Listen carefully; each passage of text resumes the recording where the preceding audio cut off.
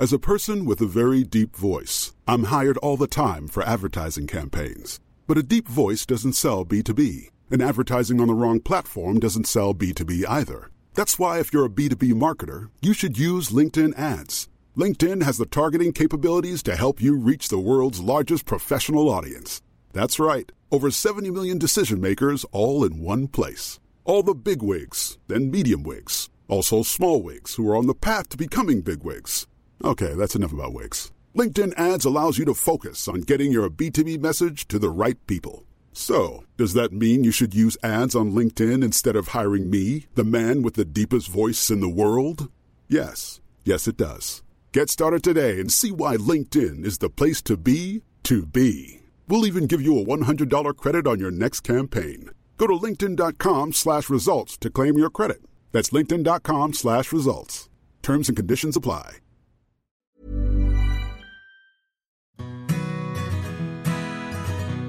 Hello and welcome to The Parenthood. My children are only little and already I'm frustrated with our education system. It's particularly the casual references to bright children, those children who, because of the way their brains work, find maths and English easy. These are the ones who are identified as clever, branding those children who might struggle with those subjects, but whose curiosity abounds, whose imagination means that poetry, ideas, solutions to problems are prolific, but because they find it difficult to remember obscure spelling rules or their 7 times table, are deemed less able.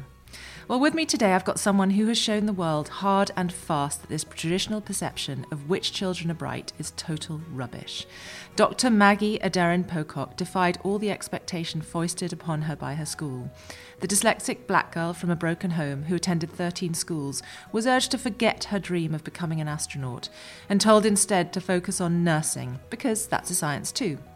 Well, she proved them wrong. And today, Maggie is one of the world's most highly respected space scientists. Having worked for the Ministry of Defence, she's developed instruments for detecting landmines and been involved in the development of the Gemini telescope in Chile. Today, her goal is to inspire new generations of astronauts, engineers and scientists through her talks, books and TV programmes. Maggie, thank you so much for being here today. Lovely to be here. And thank you for the introduction. It makes me sound really interesting. Well, I think we all know that is absolutely true. I wanted to also thank you for being such an inspiration and so honest, because actually talking about dyslexia is probably the biggest thing that can help people who have dyslexia. Yeah, I totally agree. But it's quite hard. I must admit, before I became sort of a higher profile, I didn't mention it very often. Did you not? And it's funny because I went through the school. I think partly it's because I was never formally diagnosed. Never? No, actually, no. I've done sort of a short online test. Yeah. And I think all the evidence is there. But Yeah. I've never actually formally been diagnosed. Yeah. And you find ways around it. But so all through the school system, and even when I was at university and actually my first jobs, I realised I found things hard, and writing was a struggle. And especially in the scientific community, it's all about writing papers and creating papers and reading papers. And I found that very hard too. So there was all the evidence there, but with no formal diagnosis. But then I realised that it gave me other abilities. Like I love storytelling, and so that's what I do now. I spend a lot of my time going out and just visiting kids and sort of telling them about the wonders of space. Yeah. So and I realised that sort of it's a yin and a yang. Yeah. But I think yes, it is important that more and more people who have dyslexia come out and say they have it, because it shows all the things you can do with dyslexia. Yeah, and there is this sort of bizarre metric that if you can spell well and do maths, English and maths seem to be the cornerstones of the education system. But there are some people that just don't find those subjects really easy, and yet you are gauged against this metric. And I totally get it. If you find spelling really difficult, I mean, why should that suggest how creative you are, how good at problem solving you are, which is the ultimate skill? Yes, and I think the biggest difficulty is when you first start at school, it is all about reading and writing. And unfortunately, I don't think so much streaming takes place these days, but I think kids are still sort of, oh yes, they're bright, oh yes, they're not so bright.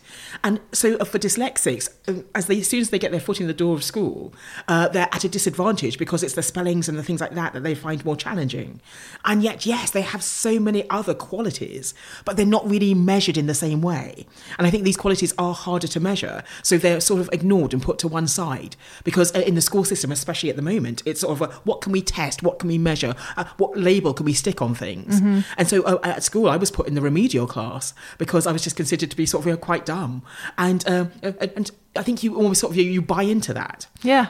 And I think I was lucky because I got lots of support at home, and my parents were saying, it might take you longer, but you can do this. But it was the feeling that I effectively wrote off school. When I first went to school, I just thought, I'll sit at the back. I won't pay much attention. This isn't really for me. Yeah, you're almost told, don't contribute because you don't have anything worth contributing. Yes. I mean, I'm as far as I know, not dyslexic, but I definitely struggled at school, mainly because I just didn't really see the point in it. And I think I just needed a bit more maturity to realise that working hard can actually be quite rewarding. And that didn't come till I was about 16. But I was definitely told, don't read aloud, don't put your hand up, don't ask questions, don't volunteer to be in the school play. And that has such a profound effect on a person, I think. I think so, yes. Because you are disengaged with a system that is engulfing your life, really. School, when you're a sort of child, it's sort of all-encompassing. Mm. And so if you're disengaged with that, it sort of sets you off at a disadvantage. But that's why I love going out to schools and speaking to kids. Because sometimes I get to a school and they say, don't mind Johnny at the back. He's not really going to pay much attention. And so everything I'm saying is I'm trying to find something to trigger Johnny's sort of imagination. Are there aliens out there? How do we get to other planets? There's usually something, especially with space, because it's such a wonderful subject, but there's usually something that can get kids asking questions. And that's what it's about, really. It's that curiosity, as you say. And when did you first have an inkling that this, label of being dumb was not accurate, that you actually did find learning interesting? When did that start? Because I remember a specific incident in school. And it was a science class. And as I said, I was pretty disengaged with school. But I remember that in science, I paid a bit more attention because science got people into space. And space was my sort of dream scenario. That's where I wanted to go. And so the teacher asked the question, and it was, if 1 litre of water weighs 1 kilogram, what does 1 cubic centimetre of water weigh? And I worked out, a cubic centimetre of water is 1,000th of a litre, and 1,000th of a kilogram is 1 gram. So therefore, a cubic centimetre of water should weigh 1 gram. Yeah. I was quite chuffed with myself, because dyslexics are quite logical, so I was able to work that through. So I proudly put my hand up, from the back of the class. And I think the teacher was probably initially shocked. I never engaged. What was she doing? But then I looked around the class, and no one else had their hand up. So I felt a bit self-conscious. I'm the dumb one at the back. Just put your hand down. So I put my hand down, but the teacher, stunned that I put my hand up, gave me sort of an encouraging smile. No, go and do it. So I put my hand back up. 1 gram. And it was that sort of magical moment. Oh my goodness, I got that right, and no one in the class had worked that out, and I did. So if I can do that, it is that instant. What else can I do? And so I think it's like a rebranding of yourself. Oh, okay, so I can do that, and the others didn't realise. So I am not as dumb as I think, and I'm not as dumb as they think. So it's all about confidence, and that's what I love to give kids when they ask questions, and they say, "Oh, this is a dumb question." There's no such thing as a dumb question. We're there to explore together. And then as your school career progressed, from that moment, did the teachers start looking at you in a slightly different light? Do you think they sort of thought, oh, well, maybe she's not what we thought she was? Well, I think the problem was, because I moved around schools so frequently, 13 different schools, I might have made sort of inroads in that school, but of course I go to the next school. But I think I'm quite lucky that I had a very strong desire to know all about space from an early age, because that pushed me into a sort of actually, I'll say an opportunist, because I wanted to get out into space, and so I was always looking for opportunities to improve the probability of me getting out there. And so I remember when I transferred from one school to another, they asked me what stream I should be in, top stream, middle stream or bottom stream, because they hadn't got my notes from the previous school yet. And so I lied. It's a terrible thing to say, but I just said, no, I should definitely top stream, yeah, that's me. And how old were you here? Oh gosh, I must have been about 13, 12 or 13. Yeah. And so I realised what I was doing was probably slightly sneaky. But I realised also that if you're in the top stream, it's easy to go down. But if you're in the bottom stream, it's almost impossible to struggle your way to the top. So I thought, I'll just give it a go. I mean, sink or swim. And so I was lucky because I was in the top stream. And my father, I just sort of transferred to live with my father. And he was giving me lots of support. We were going to the library, but didn't have the internet then. But we used to go to the library and look stuff up. And we sort of studied together. And so I was able to survive and continue in the top stream. But it's sort of one of those sort of moments you think, do I sort of continue on the path I am, or should I sort of try and shake things up? And I think I went for shaking things up. And so was this the top stream altogether, or was it? Yes. So I think this was the top stream probably for maths and English. Yeah. And so I don't know how I managed in English, but it's quite interesting because I did sort of GCSE maths, but when I was doing A-level maths, because I have some dyspraxia, I remember my maths teacher saying, I just don't think you're going to, you get your numbers the wrong way round. You're not going to survive this. But I did. So, yes. So the dyslexia doesn't just go away magically. It's always there. And it's always a challenge. But it's nice to, as you grow older, you see the benefits of it. And I think I'll base my career on many of the benefits I've had from dyslexia. How? So what qualities, what benefits has dyslexia given you in your career path? So I got my degree in physics from Imperial, which was sort of an amazing place. Sometimes a Nobel laureate would waft by and you'd always feel the aura. And so I did my degree in physics at Imperial because to me, physics was the study of everything out there in the universe, but everything closer to home as well, to the tiniest particle we can conceive. So physics was definitely the subject for me. But then I stayed on and did a PhD. And then I sort of finally emerged, Dr. Maggie, but it was trying to work out where to go. And so I worked for various different people. You mentioned sort of the landmine detection and things like that. But at the same time, I felt I loved speaking to people about science. And I always remember a scenario. So you go to a dinner party and you're sitting next to someone and they sort of turn to you and say, oh, yeah, so what do you do?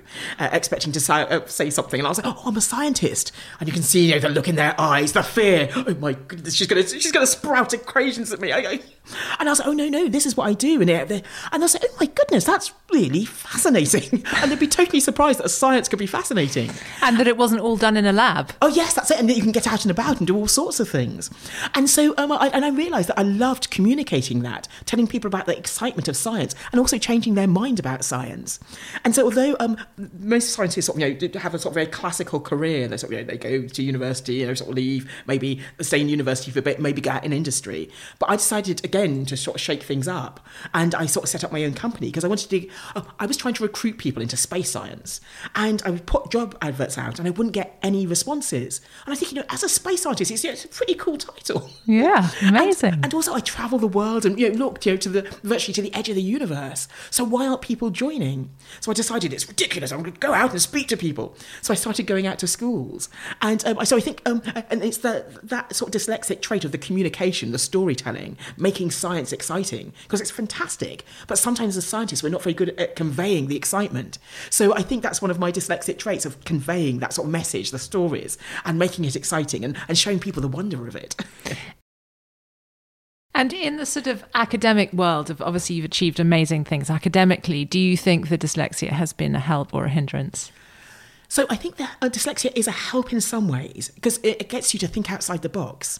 Dyslexic thinkers, we don't always take the straight route from A to B. Sometimes we sort of we take the more circuitous route, but that means we encounter more ideas. We come up with different things. We think outside the box, literally.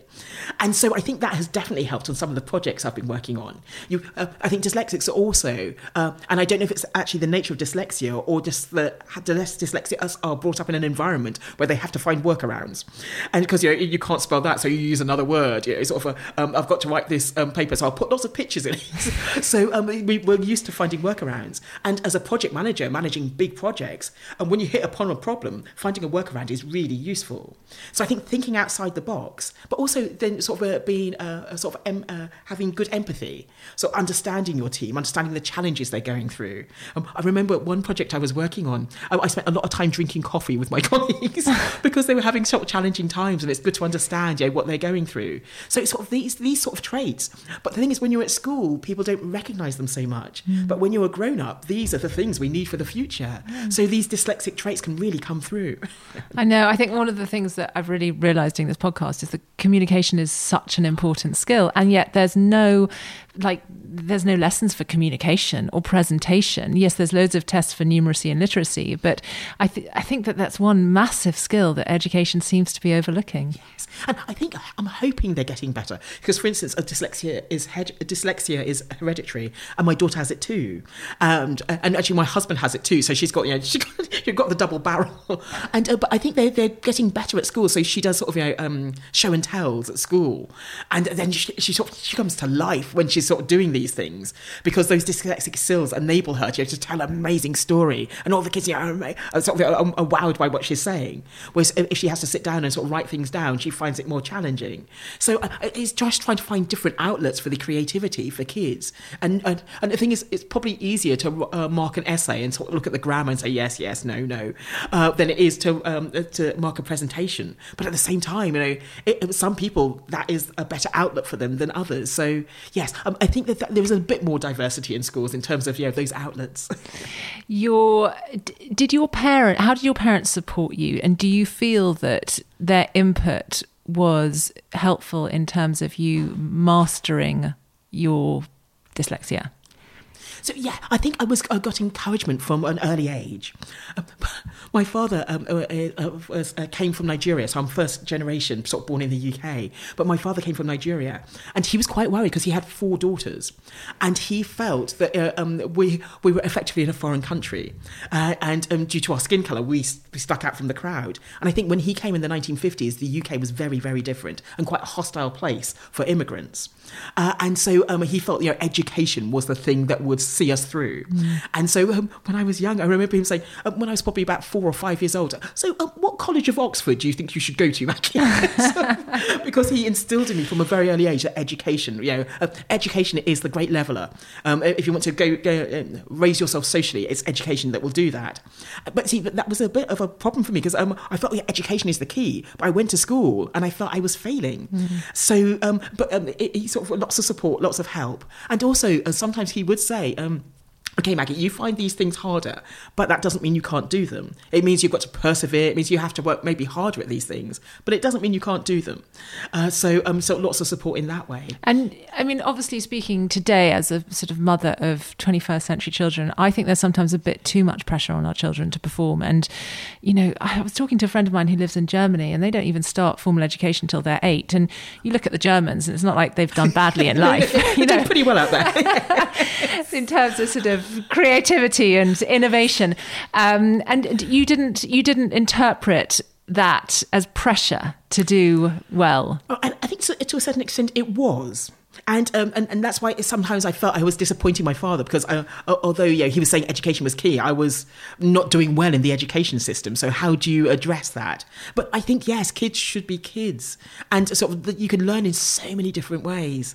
And I think, yes, I think education, especially for our young kids, is quite formal. And it would be nice to sort of have more expression, more play almost, and learn through that. And so I think it did put pressure on me, but it also, I think it was a combination, because there was sort of support and pressure from the outside. Education is the key, but also I was reaching for the stars, and I wanted to find any way I could get out there. And for a while, I wanted to join the Air Force. I thought, it's lots of people we're in the Air Force that go out into space. And then I thought, no, I don't think I can take orders that much. And then I thought I might go to Russia, because they sent people into space. They put the first woman into space. And so I had all these crazy ideas buzzing in my mind to enable me to try and get out there. So I think that was probably a stronger driving force in my life, and that was actually a help, because the education was a means of getting to my crazy goal. And how did you share these crazy ideas? No, not really. Actually, I think even within the family, I didn't mention, because I think I didn't share them because the dreams just seemed so very, very crazy. And it's funny because even at university, I mentioned to a friend that I said, I'm really into space. But, it was a bit hush-hush because, this crazy dyslexic kid. And I suppose as I got further through the education system, and I was able to clock up sort of more of the things I needed to get there, then I could sort of reveal more. But it was there from as far back as I can remember. But it was a sort of a fairly closely guarded secret. I didn't tell many people. Because, you see sort of the space paraphernalia for young children, and space is often a sort of fad. But clearly for you, it sort of endured and became more and more of a passion. I did. And you see, that's what I always say. Kids, when they're young, they sort of, they think, I'm going to be an astronaut, I'm going to be a fire person, and all these sort of ideas. And they grow out of them. Sophisticated people grow out of them. But so unsophisticated people like me just, no, I still want to do it. I just don't know. Were your parents into space? No, my father, it's funny, because my parents split up, and sometimes I was with my mother and sometimes I was with my father. And my father was sort of into science and things like that, but my mother was into sort of drama and art. And I used to love things like that as well. And so it was almost a sort of a split, which way, because my mother thought I should sort of try and be an actress and sort of go in that route. And so she encouraged me, so we did speech and drama, we did all sorts of things when I was living with her. But I decided that I think science was a safer place because my elder sister is an actress and it's a challenging job. She's very successful, but it's still very challenging. So I decided to do science. But now I'm getting sort of both sides of my family sort of merged together because I sort of I present science to people. So it's like, it's like the two sides have merged now. And did you ever encounter any sort of resistance that you shouldn't be in this world because of your gender, because of your ethnicity, because of your dyslexia? Did you ever get sort of kickback, or was it quite open? So it was quite interesting because as a black female scientist, I didn't mention the dyslexia sort of early on in my career, so people weren't aware of it. But there were I would encounter stereotypes.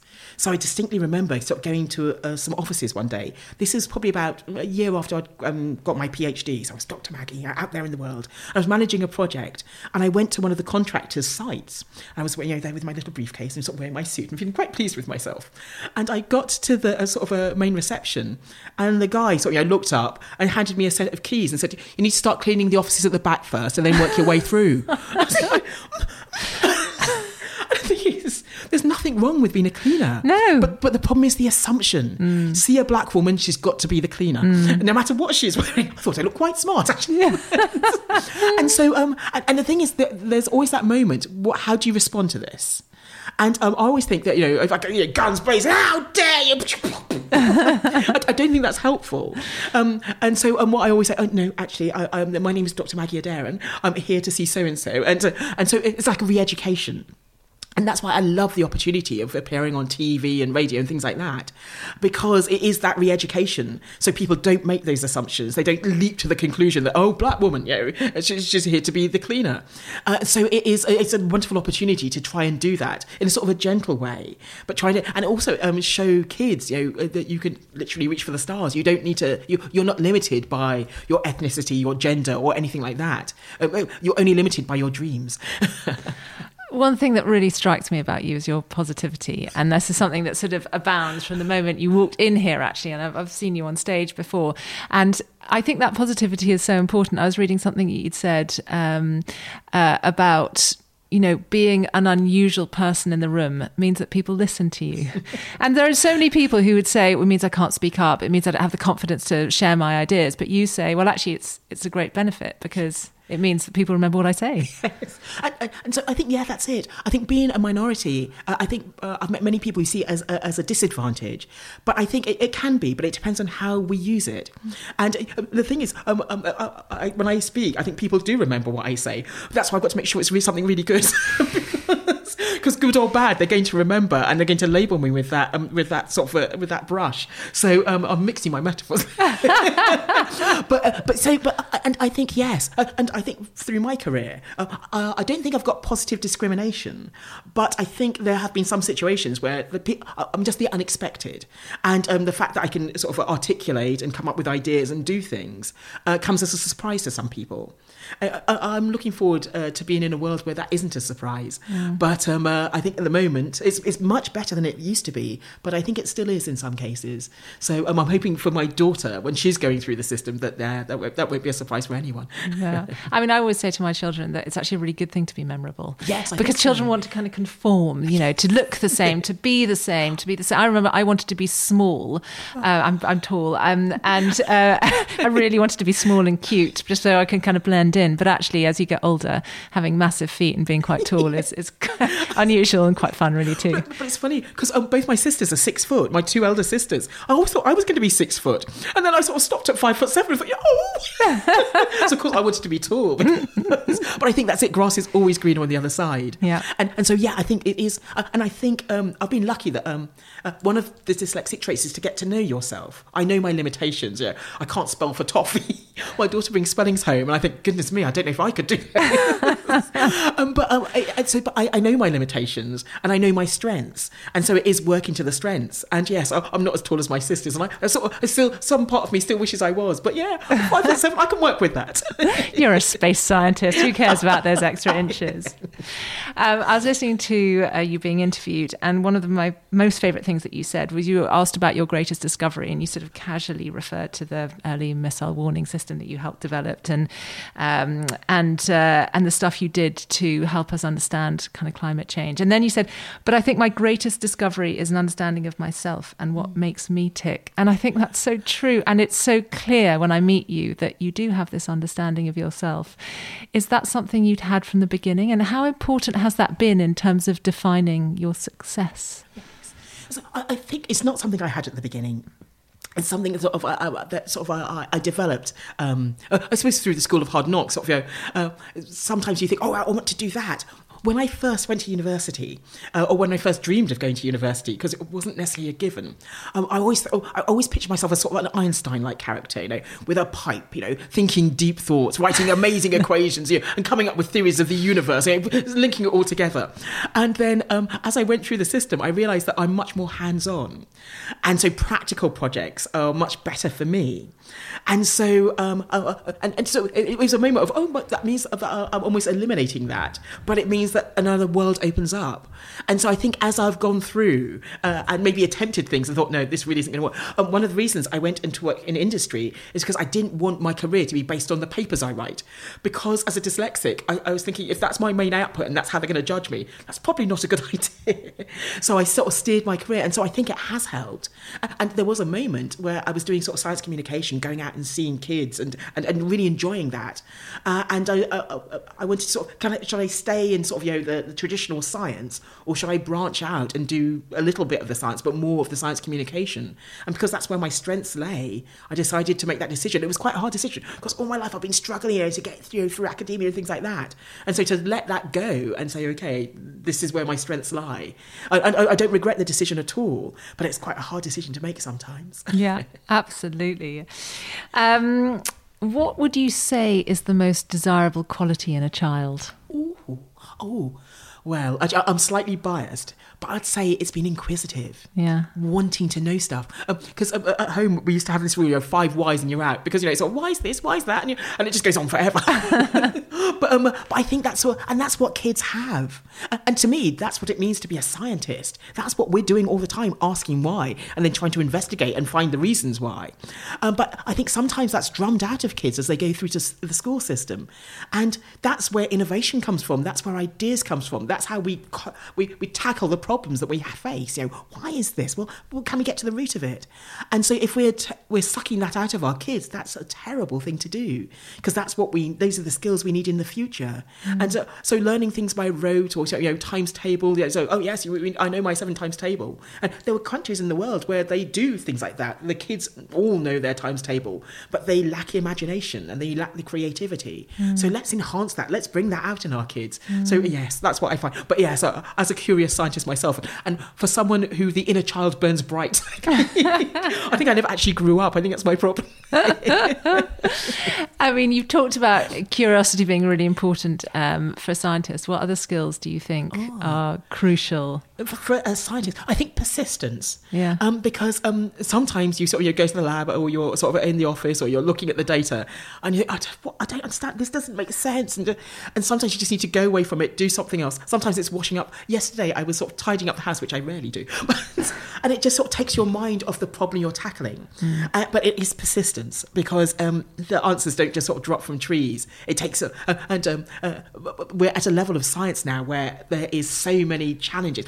People have done so much. We are standing on the shoulders of giants. So people have found out so much that the low-hanging fruit is gone. And so to get to the answer of these things, you might need the Large Hadron Collider or a telescope, the size of a garden, to actually sort of probe the universe.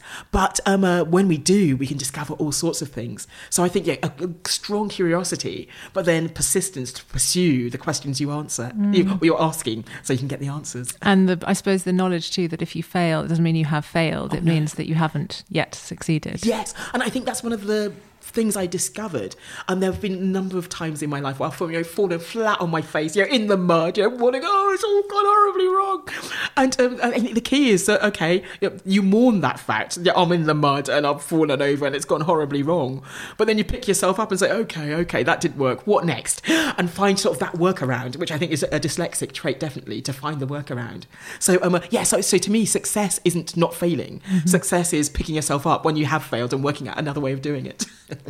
So when you were little, your dream was to go to the moon, to go into space. You haven't been into space yet, have you? No, I'm working on it. You're working on it. When I was listening to you talking, you were saying, it's been a long time since people last landed on the moon, but you feel that the moon, we've still got a lot to learn about the moon, and it's still really relevant to life on Earth. Are you hopeful that you might go to the moon? I mean, am I looking at someone who in a few years' time I'll be watching on TV getting very excited about going, I met her once!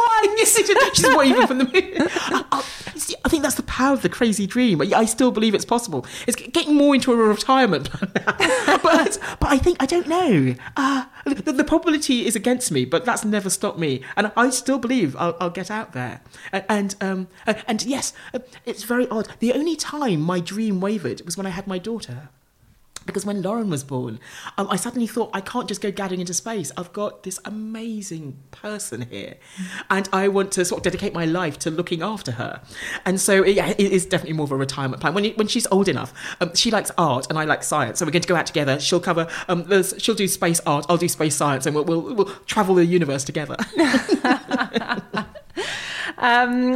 So I'm sitting next to my son here, who's very excited about meeting you. And Ludo, you might have to close your ears for this one. Apart from your book, which we're going to talk about in a second, what would you give a space-mad child for Christmas? Ooh, for Christmas. Things are so much. There's really good space stuff out there. And in fact, one of the things I'm trying to do is I'm trying to make a YouTube channel that taps in, because NASA, European Space Agency, all these guys got some amazing stuff out there, videos for the inquisitive child, for the curious child. And so I'm trying to put it all together. But I think it would have to be the universe. I think I'll give them, so I wouldn't say a telescope, I'll say a pair of good astronomical binoculars. Because a telescope is quite expensive, and also telescopes take quite a bit of setting up. But a good pair of astronomical binoculars, and I say astronomical binoculars because they have a wider opening in the front. Because during the day, there's lots of sunlight about, you can see things, it's quite easy. What you need for astronomical binoculars is a wide opening so you can gather as much light in as possible.